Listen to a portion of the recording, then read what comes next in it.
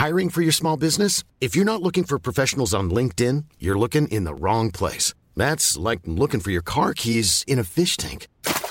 LinkedIn helps you hire professionals you can't find anywhere else, even those who aren't actively searching for a new job but might be open to the perfect role. In a given month, over 70% of LinkedIn users don't even visit other leading job sites. So start looking in the right place. With LinkedIn, you can hire professionals like a professional. Post your free job on linkedin.com/people today.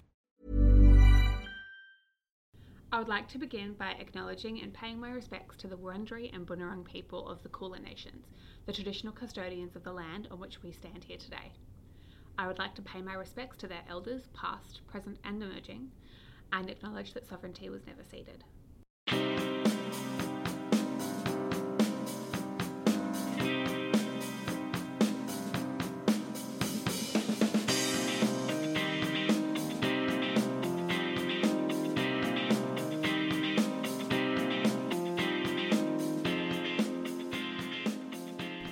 Hi everybody. Hey there. My name is Jane. My name's Kurt. And this is Made You Look, a podcast where we make each other watch episodes of our favourite TV shows and then try and work out why we love the things that we love. Yes, and these things that we love, it's a little bit harder to sometimes figure out why we love them because we were children when we loved them. Yeah, so we're doing, this season's called Rose Coloured Glasses, as most of you will know. We are talking about children's TV shows, and therefore we're trying to look at them with the view of being children. Yes, a childlike innocence. A childlike innocence. But also a bit of critique. Yeah, it's been an interesting season, and I hope that we haven't been too repetitive. I feel like we keep honking the same horns. I'm sure today won't be any different. Kurt, what did you have me watch this week? This week, I made you watch, probably against my better judgment, Dragon Ball Z.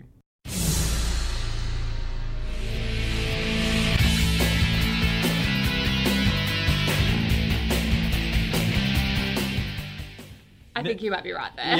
Yeah. Now, maybe later in the show, or it'll be a blooper or something. I'm really frustrated with the version that I got supplied you with because this is not my memory of the Dragon Ball Z opening theme song. That was a big impact on me liking the show as a kid. Interesting. Because while the theme song goes for 1 minute and 50 seconds in this, and as you've witnessed before, that sometimes, in manga, anime, it can be a long intro and a thing they really like to do some interesting concept art and all the big things of the season, and there'll be a different Japanese band that will be really successful or be able to get a hit out of this and get single shares and whatever else. It was just honestly a repetitive notion of someone just screaming against hard rock metal and all these like crazy fight scenes. It's a completely different pace, and it goes Dragon Ball Z. It's just screaming constantly. Okay, so that's your version that you remember. That's the version that I remember when I was a child boy watching cartoons. A child boy. A child boy. Great. Yes. Okay, well, this one was quite different. Yeah. It's the same one as the original Japanese anime that actually came out. Speaking of, I'll give a little bit of production history on Dragon Ball Z. So for people who don't know, Dragon Ball Z isn't actually the first iteration of the franchise. It's actually, while it is an anime based on a manga, it's actually the second half of the long-running manga series of Dragon Ball.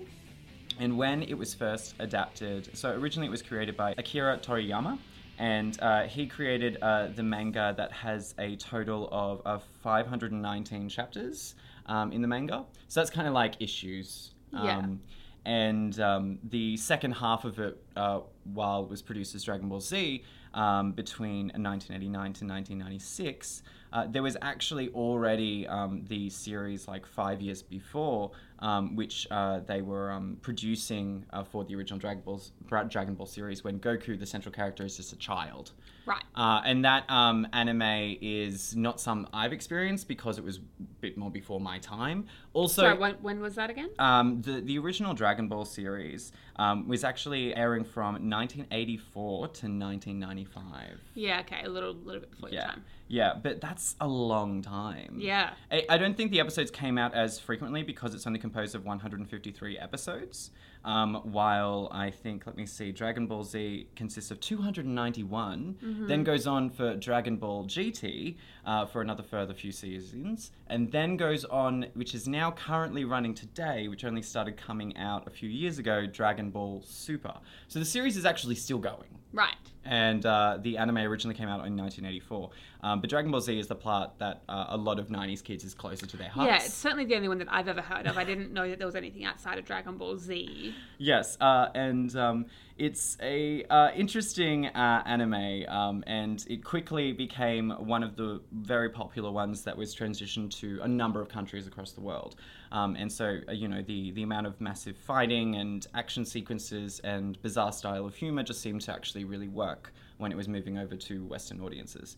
And so that really brought on this huge wave of anime that started becoming more popular in, American and Australian kids' TV homes and whatever else in mornings before school. Mm-hmm. Great. There's not much to really talk about in terms of Dragon Ball Z on a whole. What I find really interesting about it is that it's just a franchise gun. The amount of things that it's produced, video games, costumes, cosplay, communities, it's... On anime, it's kind of almost on a whole other level than you would for like cosplayers or Marvel or Star Wars, Star Trek fans. And it's almost their entirely own niche of fandom. Yeah, I was kind of wondering, like, our frequent listeners will recall a few weeks ago we did Yu-Gi-Oh! And we were kind of talking about how that whole thing was built around a card game. And it seemed like it was just trying to teach you how to play. Yeah, exactly. And I was kind of wondering if there was, like, is there one format in which Dragon Ball is most well known or most prominent? Like, is it most well known for video games or for the cartoon? The anime. The cartoon. Yeah. Right. So this is actually the primary source that people actually know the medium from. Right. And Dragon Ball Z is, from what I can gather, the most popular that's like around in the zeitgeist. Of anime? Yeah. Oh, in terms of out of the Dragon Ball Z, Dragon Ball anything. In terms of Dragon Ball Z, Dragon Ball GT, Dragon Ball Super. Yeah. So before I get into some, I'll say some show and epic text, but I really just want to talk about the names a little bit as well. For a hot minute. Maybe you'll figure that out as well as probably as you were watching it. But for the show context, I gave Jane an episode in season 1 that anyone who knows the show would know as the Saiyan Saga. The Dragon Ball series is often split up into story plot points as opposed to seasons. You can also find it being seasons and volumes, but they're more commonly referred to as the big villain bad of that kind of thing. Yeah. And they kind of have two parts to how the villain kind of finishes in terms of a season. So each saga is known as a so-and-so saga, essentially. And so I gave her only episode 6 in the first season. And it's called No Time Like the Present. I also gave her season 4 in the Frieza saga, episode 82, which I didn't put the name down. It's fine. I'll find it. But ultimately, I'll include it in the show notes. Yeah. The show context says that Dragon Ball Z is actually one part of a still running anime, a continuation from the original Dragon Ball where we meet a toddler Goku, who unbeknownst to us is actually an alien killing machine sent out to conquer worlds known as Saiyans.